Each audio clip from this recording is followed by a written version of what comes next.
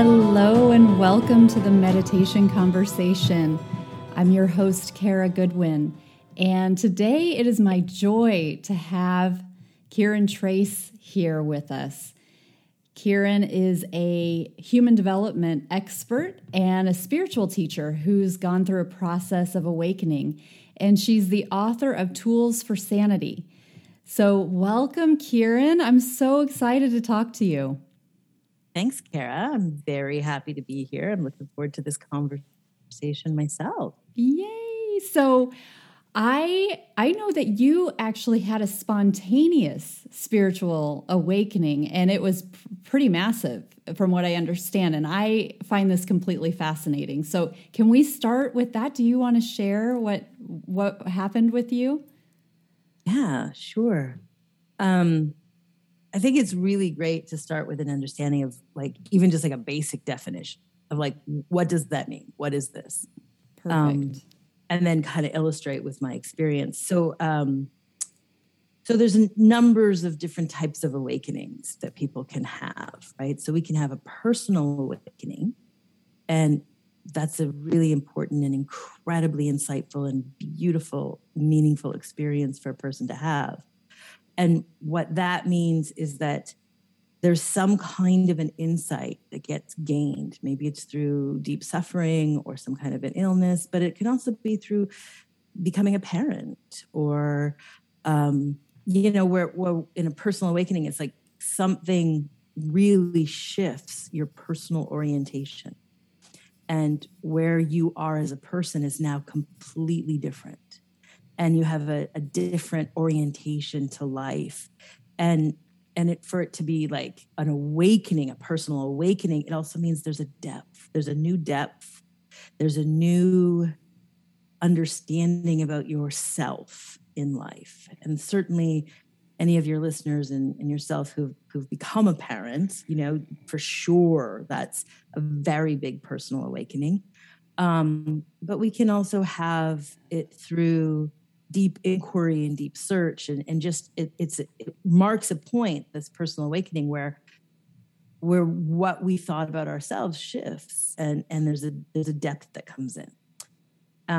So I define that as a personal awakening. And then there's a spiritual awakening. And a spiritual awakening is when some kind of an insight or some kind of shock even, but through any of those same means, right? A real transition in your life or, some kind of suffering, whatever it is. But what happens is it opens the personhood into something beyond them, like beyond them in their life, which is that sort of spiritual realm we think of, where there's you're suddenly very directly impacted by that which cannot be seen, felt, or heard. But it's so real and it's so tangible and it affects you so deeply that it actually marks this shift in yourself completely. And you are no longer focused on the personhood. There's a tremendous focus on this spiritual energy, the spiritual understanding, the spiritual insight. And everything in your life at that point shifts, and that becomes the dominant. And your inquiry and your study and your personal devotion is entirely focused there, which isn't to lose the personhood. The personhood continues to grow and evolve, but the majority of your insight, the majority of your focus, and the majority of your energy is really looking at this place of that which is beyond the self. And then we can have an awakening into original nature, which is what my experience was. An awakening into original nature is when there is some kind of a process. It can be spontaneous, very rare. That's incredibly rare, but was my experience. It can be spontaneous. It can be gradual. It can be a process. It can get spiritual awakening can eventually bring you there, possibly. An awakening into original nature. An awakening into original nature is when there's a very direct interaction with that which is not just beyond the person, but it's also beyond spirituality as well. It is the vast source of all reality. So it goes beyond any kind of a movement of a separate self or personhood, beyond any kind of this like of spiritual material. Like it's beyond energy. It's beyond duality, the forms of energy. It's beyond duality, certainly beyond duality. Mm-hmm. Absolutely. So that kind of an awakening is where one no longer can exist in a duality, like can no longer exist as a person, or even as a kind of exploration of energies of I think in the spiritual realm we're really looking at, maybe we can look at angelic movements, or we can look at heavy energy, or we can look at energy healings, and we can, like there's a lot of information about the unseen that's very real and very tangible, that's really delicious and incredibly meaningful and juicy to discover. But there's actually beyond that. And the movement into original nature is beyond all that. It's the beyond all. Yeah. And so my experience was a very spontaneous, so being quite a secular human, a human that wasn't involved in spirituality. Like I had lots of personal awakenings, but I hadn't had a spiritual awakening.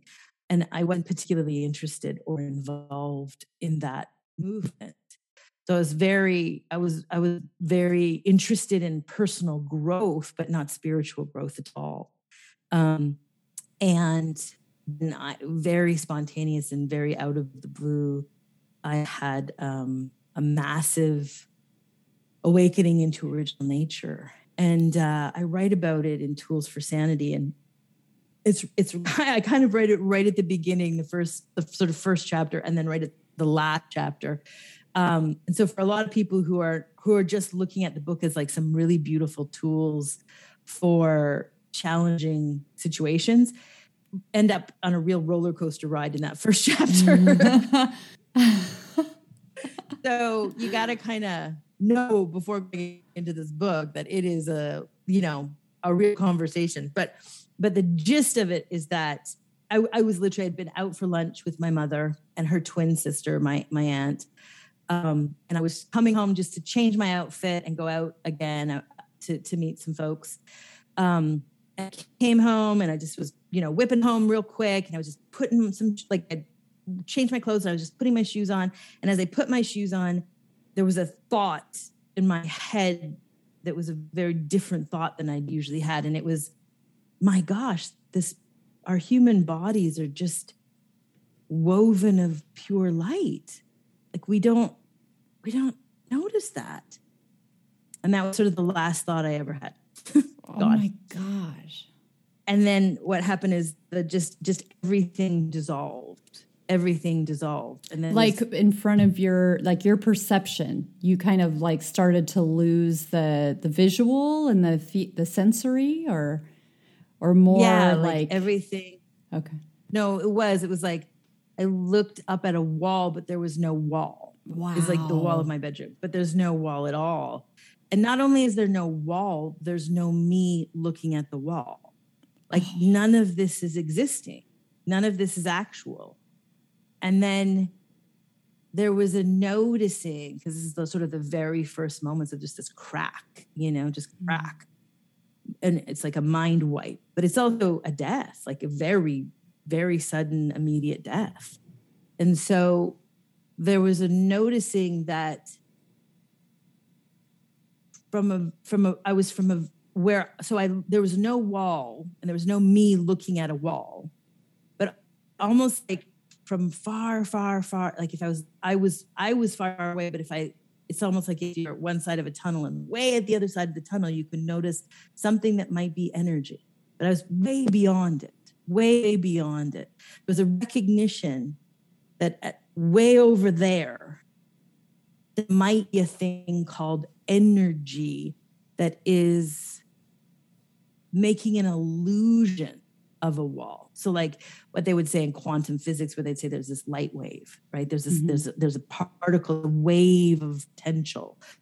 And so I was way beyond that, but I could notice way over there that there was this sort of wave. And from a perspective, a wave could make an illusion of a wall, but I was so far beyond, and way back beyond it was like this sort of like, it was just unnecessary for wall. Like there was no wall. So a kind of an analogy I might use today for somebody is like when you go to sleep at night and you have a dream, and in the dream there is you and there's your friends, and you're maybe driving down the road in a car, and then suddenly you're in a castle in England, and then suddenly you're, but so there's this dream, and you're in the dream. You're a character in the dream almost always, there's always a you in your dream. And so you're dreaming. And then when you wake up in the morning, you don't think that there was all these things. Like, that it all came from you. Like, that you dreamed it. And so you dreamed there was a you, and there was your friends, and there was a car, and there was a road, and you were driving on it, right? This is all a dream that you've dreamed. So in this experience of this awakening to original nature, I was in the dream, driving in the car with my friends. And then there was a massive movement away that awakened me out of it all, and didn't even, like, we might say a personal awakening might be some realization for the person in the dream. A spiritual awakening might be recognizing that it is a dream, right? That it's an actual dream. And where I was awakened into was that none of this is occurring except for an illusion. There's just a person sleeping in the bed. But for me, it's just, there's just God. It's just oneness. There's just a vast, vast, silent nothing. And that's what an awakening to original nature is like, or is about, or moves to. Well, thank you so much for putting words to something that is so ineffable, because, there aren't words for it. The first thing I want to say is no fair. because so many of us are on paths, and we're like, come on, awakening, come on, I am presence, let's do this. So I'm joking, but lucky you. Well, it's great, because then pick up the book and you'll realize what an unbelievable hell it is to spontaneously and suddenly die. That's what I was going to say, is I can imagine this was really jolting, because I can imagine it was a very pure and like, oh my goodness, like natural, like, oh, I'm here again, or I'm this, oh yeah, this is who I am. And it's like this immediate recognition. And then you've got to keep putting your shoes on, and you've got to go meet your folks that you were going to go meet. And, Well, the difference though is that there's not an I'm here. There's not an I'm here. There's not I'm here again. There's no I. Right. The I is gone. Right. There is only a hearing. And that's it. A being. That's it. Yeah. Just a being. There's not even it's not even that. Yeah. There's no I, there's no be, there's no personhood. It's gone. So it's nothing but emptiness. Yeah. There's no I in the emptiness. Right. Like that's the big shift. Right. Absolutely. Thank you for clarifying that. And but I suppose like when you, even though you aren't you, but when it's happening and and it's just happening, then it is what it is. But again, like it is at some level, you have to come back. You have to start moving forward into your back into your body, into your person. So but here's the thing, exactly what you're saying, but there's not a me doing it. It's a vast emptiness. And there is this thing that's like, how does vast emptiness do anything? Yeah. So what was that like? And it was hellacious. And that's putting it lightly. Like it was at first, it was like I think I had there was about 3 or 4 days of just nothing, just space, just nothing. And then there was this sort of, again, like at the other end of the tunnel, there's a waveform, and it was like a memory, but it wasn't my memory. It was just coming from the vastness. There was a body, and a body required something, like some kind of food or some kind of drink or some kind of hygiene even.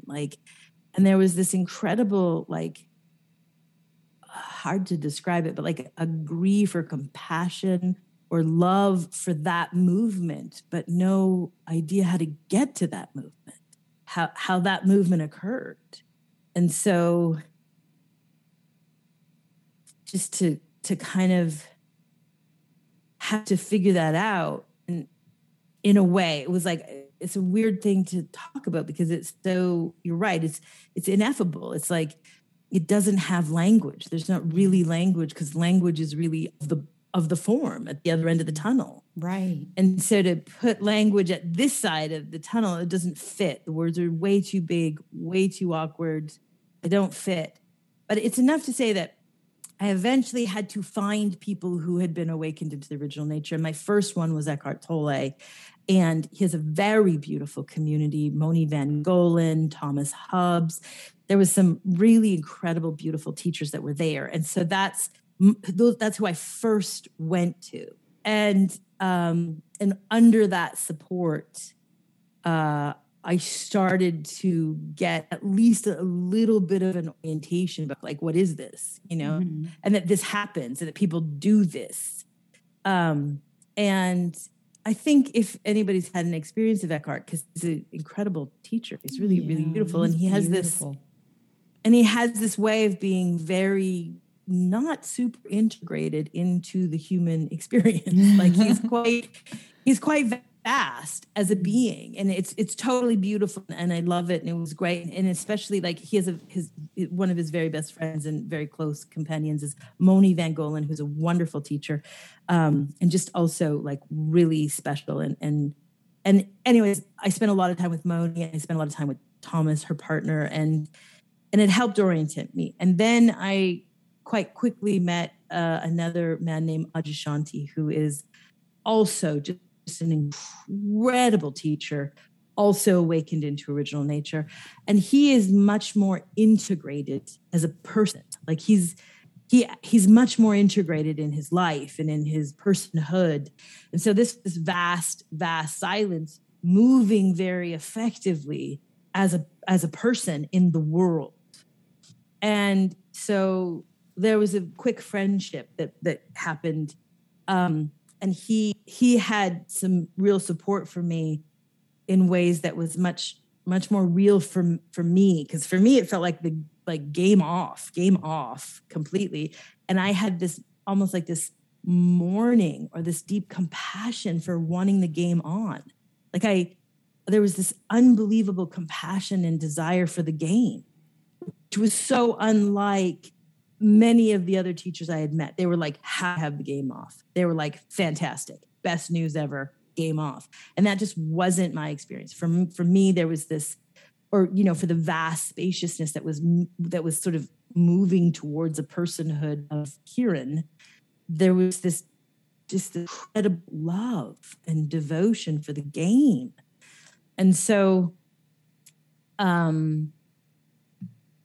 So I was getting support slowly dripping in over the years, and I write this in the book. I'm a very practical human. I'm a very concrete human. Yeah, very much still. Yeah, okay. Yeah. That returned and always was. It was like the here, the now, the tangible, the how to step by step. Was so important. And it really was because I already was a human development expert before my massive awakening. So I already was focused a lot on how does the human experience, how does it do things? So if you're an autistic child and you want to be integrated into the classroom, how does that brain do that? And how do we set up the classroom so that everybody wins? from that integration, right? Like this was already who I was. And I studied fine arts and I worked as an artist. And there's a lot as an artist where you're just really studying that human system. What is a human emotional pattern? What is a human physical pattern? Like, what is the human dilemma? What is the human quest? Like, these are really big questions. And that was all sort of in the mix before my awakening. And I was really off. I was really like game off for a decade because understanding and learning how vast spaciousness itself does personhooding and does existence it's a lot. It's a lot. When was your awakening, your spiritual awakening? Yeah, it was about 15 years ago. Okay. So I had, so I had a good decade of offside, which Aja Shanti would say, and that was light speed. I was moving at light speed. He'd never seen anybody move so fast into the integration. The thing that became so clear for me is that I loved the game. And what Source did as me is it still utilized all that I was. So what I was before and what I was after was still utilized. And it was, for me, I would say, and I wrote this a lot in the book, like, I actually don't have a ton to say back then. I would say it's a little different in this moment, but back then I didn't have a ton to say about awakening. It was like, that's up to you, and that's not even in your control, but is it a desire of yours? Because I'm not going to decide what's true for you. I will, however, help you to live your life with far less chaos, pain, and depletion. Like the tools that I have seen, because by witnessing how Source moves into humanness, I watched this incredibly beautiful movement of actualization and joy and peace, like organic capacity for such peace. But the biggest thing was that there was an organic capacity for deep fulfillment. And what I could see in the world is that as humans in our lives, we don't reach for fulfillment.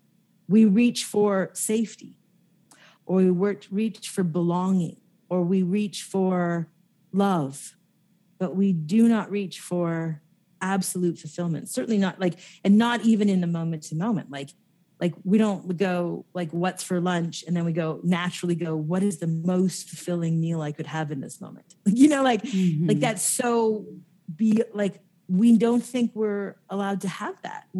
Or we think that others would be in position if we had that. Or we think that we're shameful or there's something wrong for us to have those deep, to expose the deepest fulfillment. I think a lot of people feel embarrassed or shamed, but what I was watching was that there's an organic capacity that actually that's what we're built for. We're literally built for this tremendous fulfillment in every practical little movement, like the car you drive and what you had for breakfast and how, if or how you're going to meet your friends. And so my work when I began to teach, which was sort of a decade later, and work was how to show you this organic capacity in yourself for fulfillment, for, extraordinary fulfillment. And that not only when you could see that was your organic capacity, that when you stood in the place of your deepest fulfillment, it turned out to be an absolute win for everybody and everything around you. That it was not what you think it is. It wasn't you taking from somebody or impositioning someone or disturbing people or being abandoned or, we often live, especially in relationship with other people, that if we ask for the thing we most want, we'll often be abandoned. Nobody's interested, because they have an agenda for you and they have a role for you. And your job is to fulfill that agenda, fulfill that role. And no one else is interested in what you want beyond that. That just in human relationships. But that is such dysfunction. That's such dysfunctional wiring. And your organic capacity is for this fulfillment. And from that place of fulfillment, it actually, everybody wins. And I don't mean that in some esoteric way. I mean that directly. Practically. I mean practically. I mean very specifically. So, for instance, sorry, go I was going to ahead. say, if for instance, that we have a property manager who works on my farm here, and the other day he came to us and said, I really have to take a day off, day or myself. And we were like, great. Okay. So then we all sat down, and that was like the building crew and my whole family. And we all just sat down and we're like, okay, so where is it? Like, what's the most fulfillment for you? Like, what do you really want? And then when he had the courage to like pull that out of himself and clarify what it was, it suddenly put everyone out, because then the builder was like, oh, that's so amazing. Because the thing I want to go do was this, like I wanted to like go to the lumber yard, and I wanted to spend a whole morning at the lumber yard and pricing all these materials. And I was trying to squeeze it in somewhere, but that's fantastic. And then it was like, oh, it was really fantastic for my family, because then we could just actually have the whole morning of just being quiet and still. And everybody could like, and it just sort of, it put everybody into their most fulfilling place, because he had the courage to just stop everything. Yeah.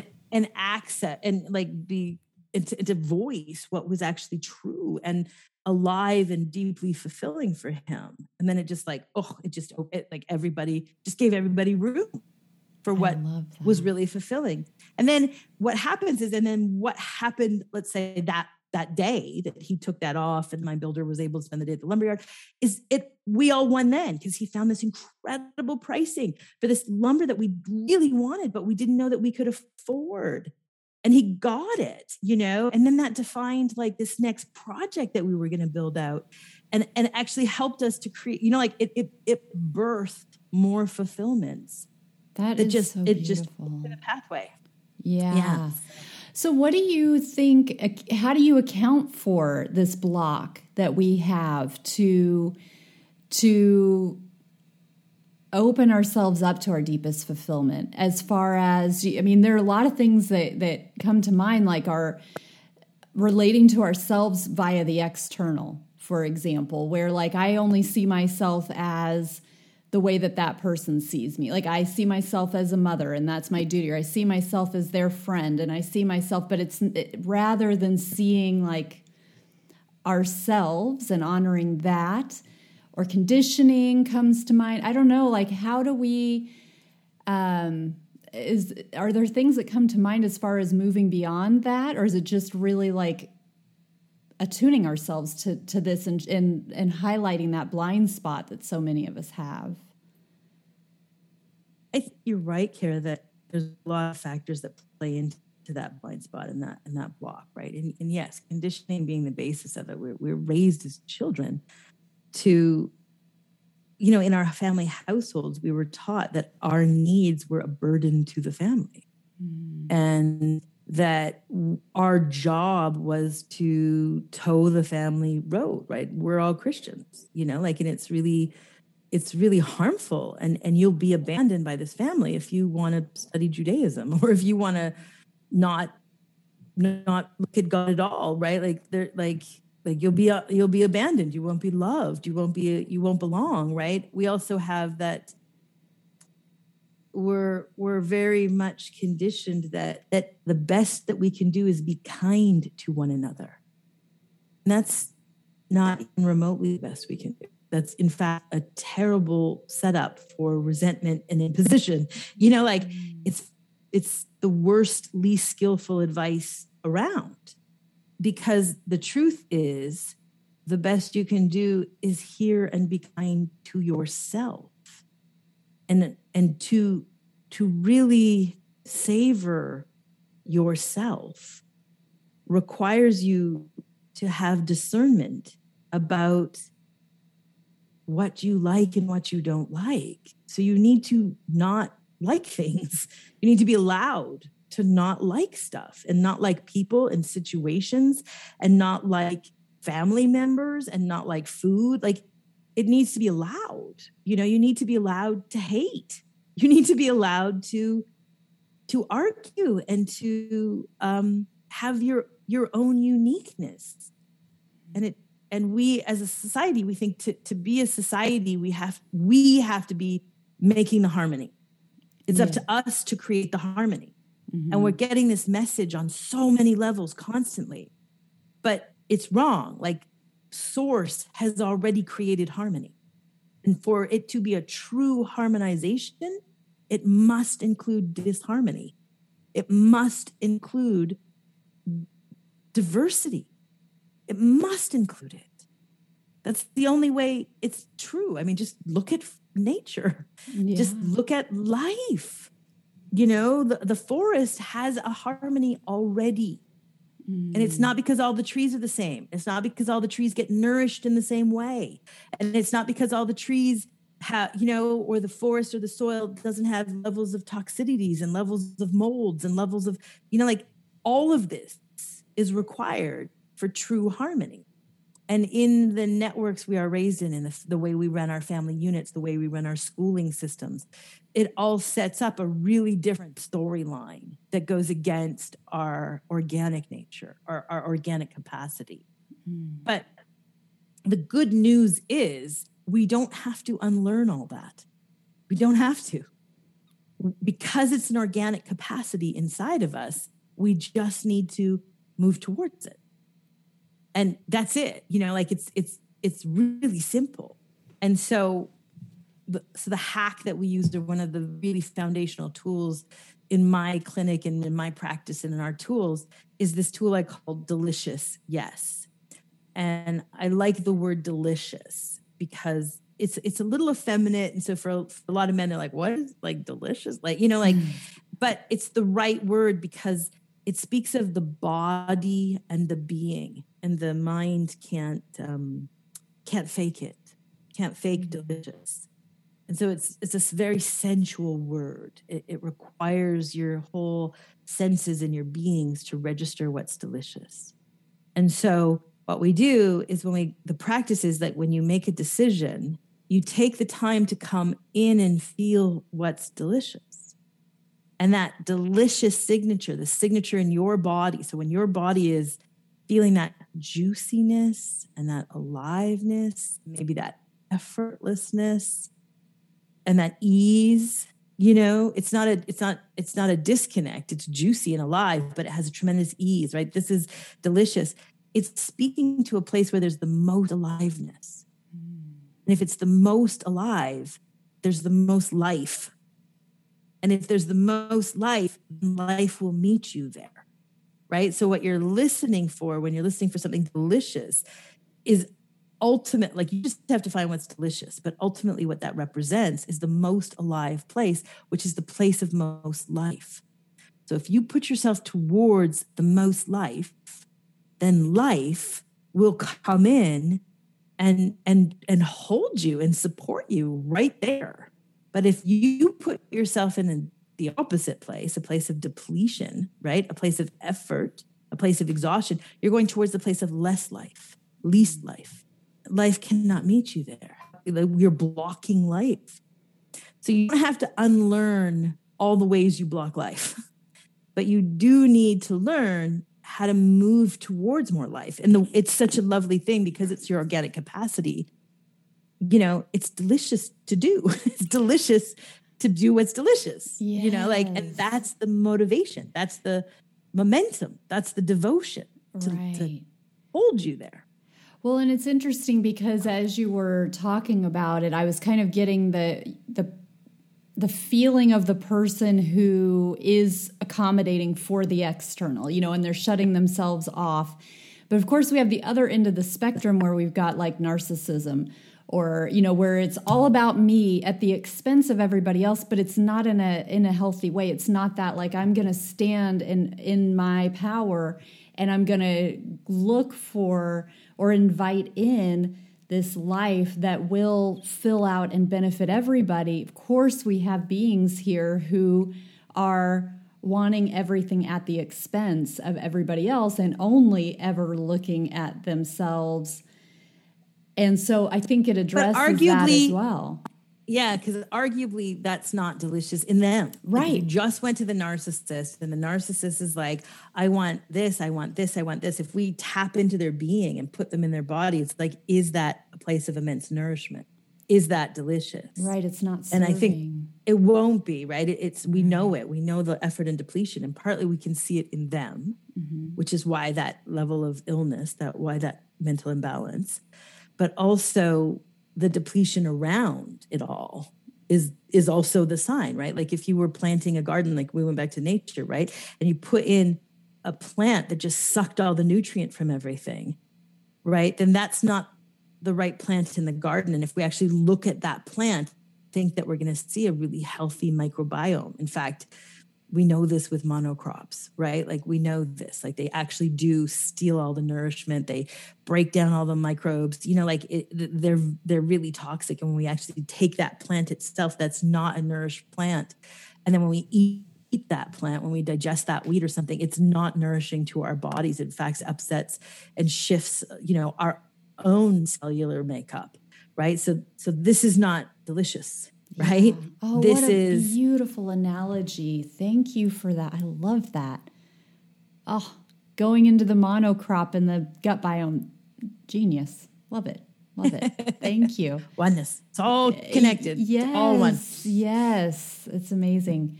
So one of the things that when I was reading through some of your things, I saw this reference to that you see things in coding and light since your spiritual awakening, which is fascinating and intriguing. And I wondered if we could go into this. And you did touch on this about when the moment came, when that switch happened and you went into that oneness, and the first thought was this like foreign thought for you at that time, which was, wait, we're all woven light. Oh my goodness, just feel that in your body. Just feel those words for a moment. This woven light is just gorgeous. And so now that you've kind of come, you're on the other side of that transitioning process now, 15 years in, are you still seeing things in coding and light? And do you have language to sort of describe what that's like for you or was like for you? Yeah, and that's a great question, Kara. So now I'm much more skilled at reading the code. So it's light, and the light is encoding. And I'm much more fluent and skilled at seeing the encoding as form. So I can sort of instantaneously see the light, the code, and the couch. Okay. That's sort of now at this point, there's a fluency that I can see all of it. I can also step back and just see the code, or step back and just see the light. And what I started to notice is that, again, because this is an awakening into original nature, which is to say this is our original nature, which is also like, this is our capacity organically, not just me, it's there. And so when I began to build out my courses, I started to show people how to see it, and they could see it. It could be seen because it's an organic capacity inside.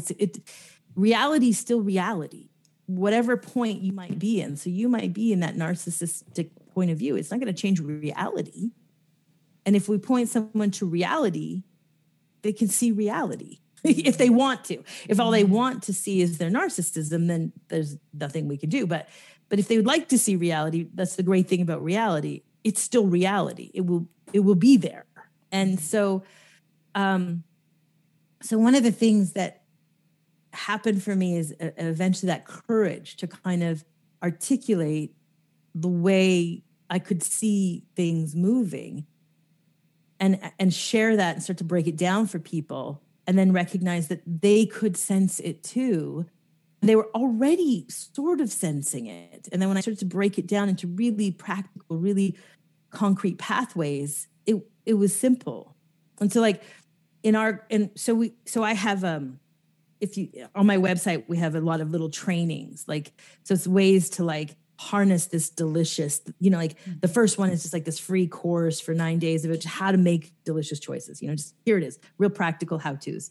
because I'm such a practical step-by-step how-to kind of human. And then we have these like little trainings, like how to do that with money and how to do that with relationship or how to do that with purpose, so there are these little mini courses, but the bulk of our work is this longer in-depth courses. And so they're like these 3-month long courses, and there's 3 of them in a year. So we sort of do this like 3-semester thing. And it's a little bit like, adults being able to go back to college in a way, and you go with all your best friends, like because everybody else who's there are also pretty advanced practitioners. They're usually teachers themselves. They've done a ton of their own work. They've read everything and seen everything, and so at this point it's just a community of very skilled beings who are really looking at this alignment and looking at fulfillment in very, very real ways. So it's this awesome community. And so you take this sort of 3-month course with all your friends, all these awesome people, and the community element helps it. So this is to say, just to answer this question, it's like, so the first course is embodiment. And what we're doing is we're showing people how to just listen to their body as light, like listen to their body and recognize what the light is saying. And what I could see is that people really could do it. And then when you have this big community and you're talking to each other, like in our courses, you get a buddy who you call every week. You get every day you're in contact on our class boards, which are really intimate places, and there's lots of conversation happening. And so you're listening to everybody else discovering these same things. And so that's really helpful, right? Like if you're getting this very practical how-to, and then you're surrounded by all these people who are also articulating, and exploring how this is, that's what it takes. And then, so for myself, it's just so deeply supported me to keep talking about how I see, right? And how I'm seeing life live itself.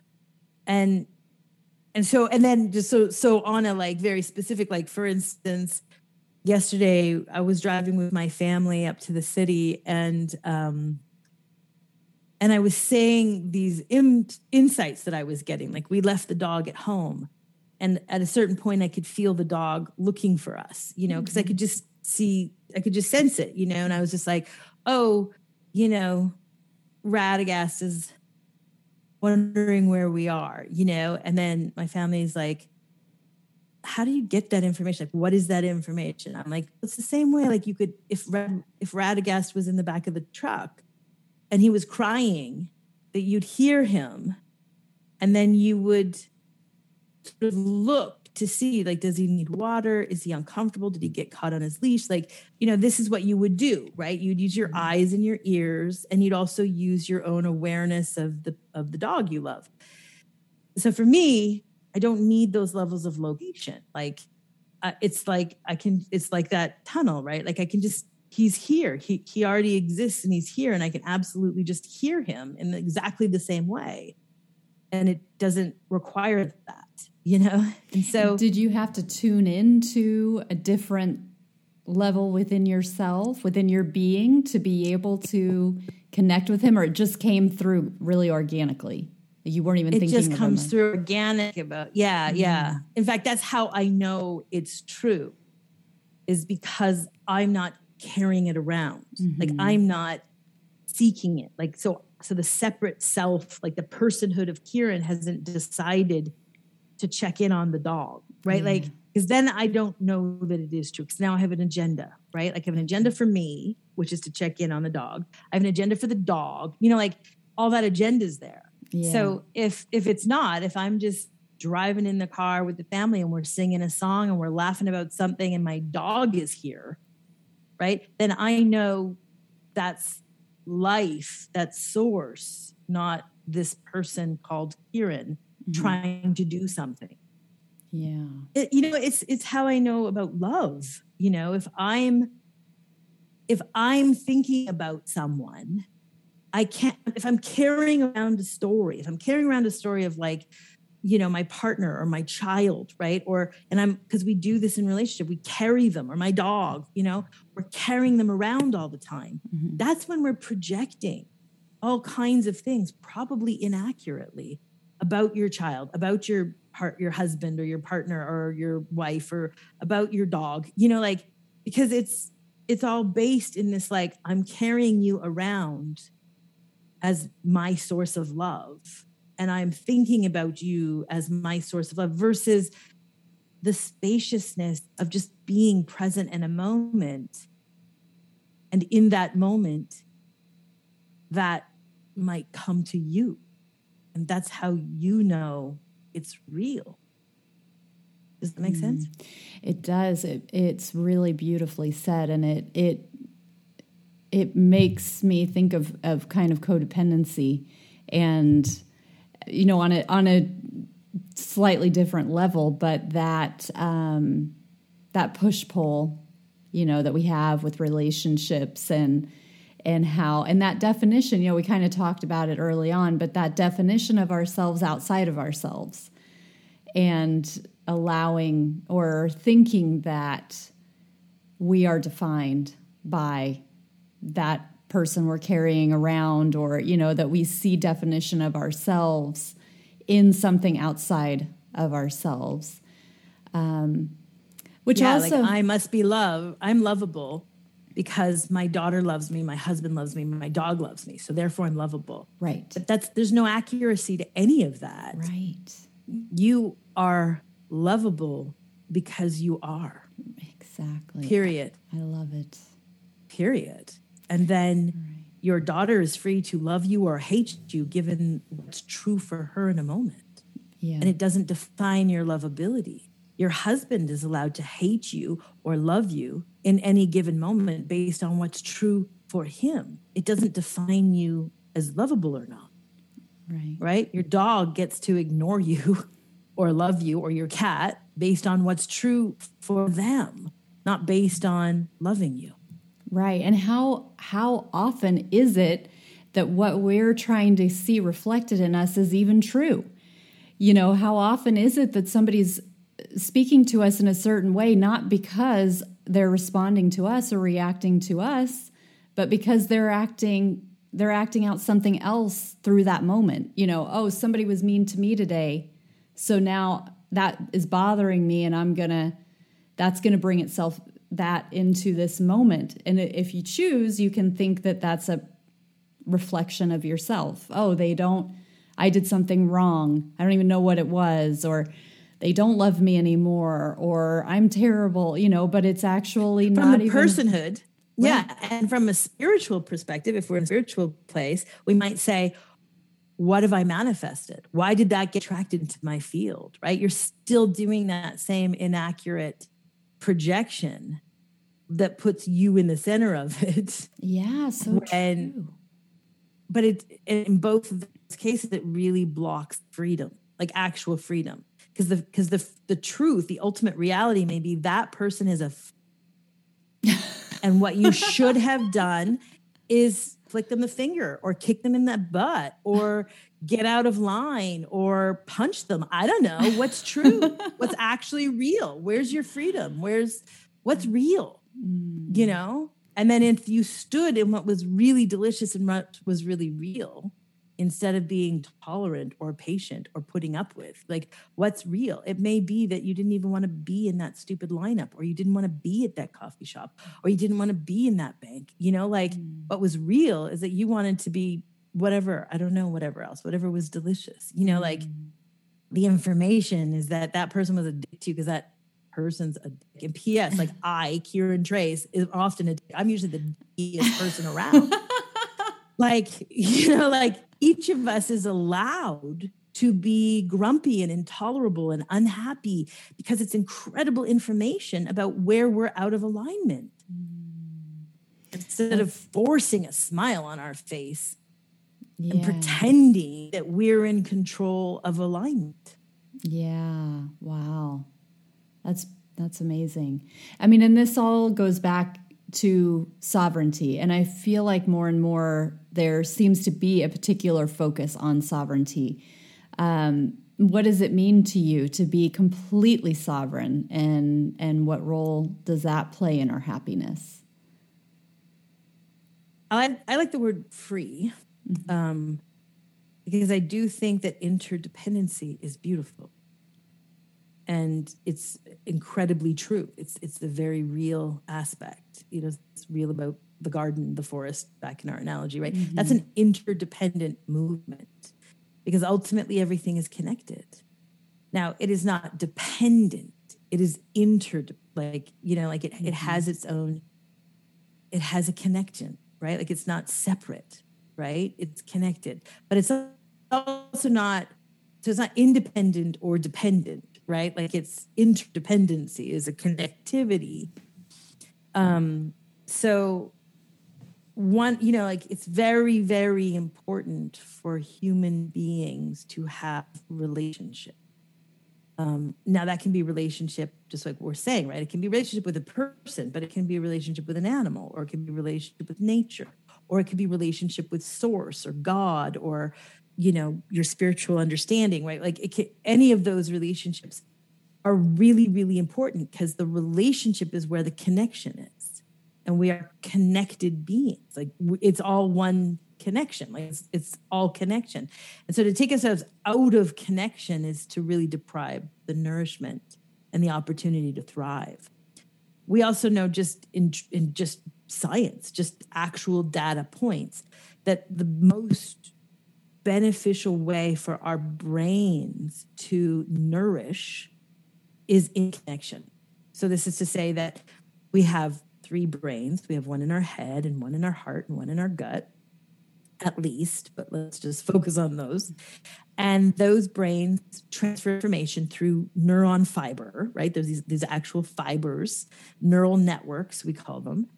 And those fibers shred and or break when we have stress, trauma, depletion.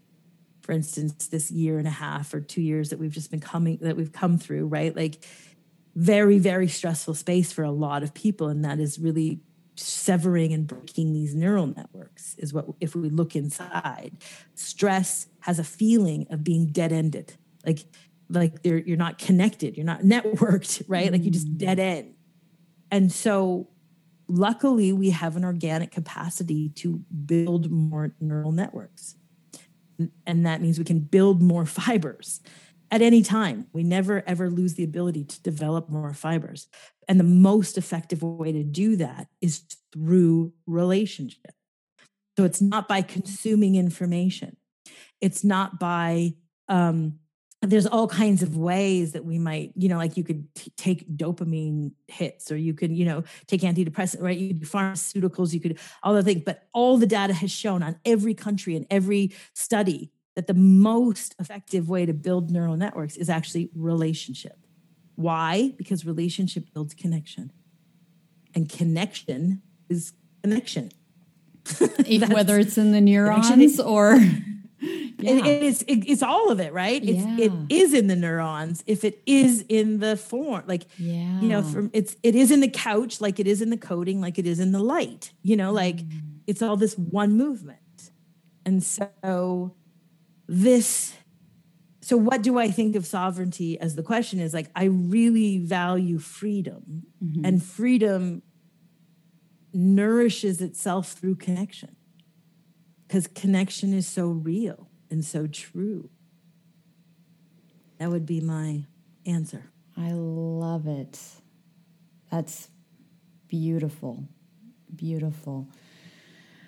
Well, this has been amazing. It's so high and so fun and somehow grounded and practical. I don't know how any of those things go together. Somehow you manage to connect all of those. Yeah. That's it. That's reality. Right. Really grounded, really high, really fun. That's delicious. Yes. Right? So true. So how can people learn more about you and your offerings and have more Kiran in their lives. Yeah. The way you have more Kiran in your life is you go to KiranTrace.com. And so I'm sure there'll be a link in your show notes here. Absolutely. It's just sounds just like it's spelled just like it sounds, Kiran, Kiran Trace, TRACE.com. And, a great way to start is there's a free 9-day course on how to make a delicious choice. And there's, each of those days, there's like little video clips from me, little meditative clips from me. And I always tell people, it's this 9-day course. If you manage 4 or 5 days of that, fantastic.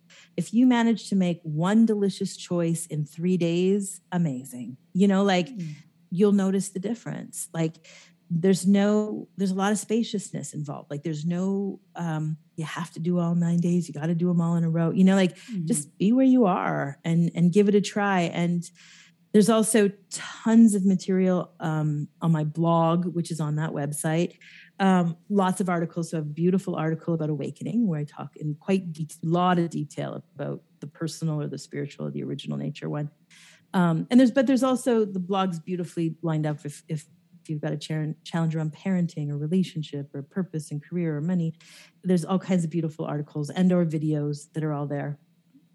And I'd say. And your book, there's just Tools for Sanity. My book, Tools for Sanity, is such a great book. It's a quick read. It's a delicious read. It's very practical and grounded, but also very high. And funny. And funny. It's a very funny book. Yeah, exactly. The thing that people say about me a lot is they weren't expecting me to be quite so funny. Yes. So Tools for Sanity is there on the book, there on the website. There's tons of stuff over there. Go check it out. Oh, wonderful. Well, thank you so much. Thank you for your time. I'm so glad we connected. You are welcome anytime to come on and we can explore. There's so many different ways we can take this. We hardly got through my notes, so. Well, it's really sweet, really fun to be here. So I had a good time. Wonderful. Good time had by all. Hopefully everybody listening is having a good time too. I trust so. Well, thank you so much, Kiran. Yeah. Wonderful. She is so much fun, so much insight. I loved that. Be sure to check out Kiran Trace and her book, Tools for Sanity. And as we mentioned, I'll put all of her info and how to find out more in the show notes. And I thank you for listening and for your continued support.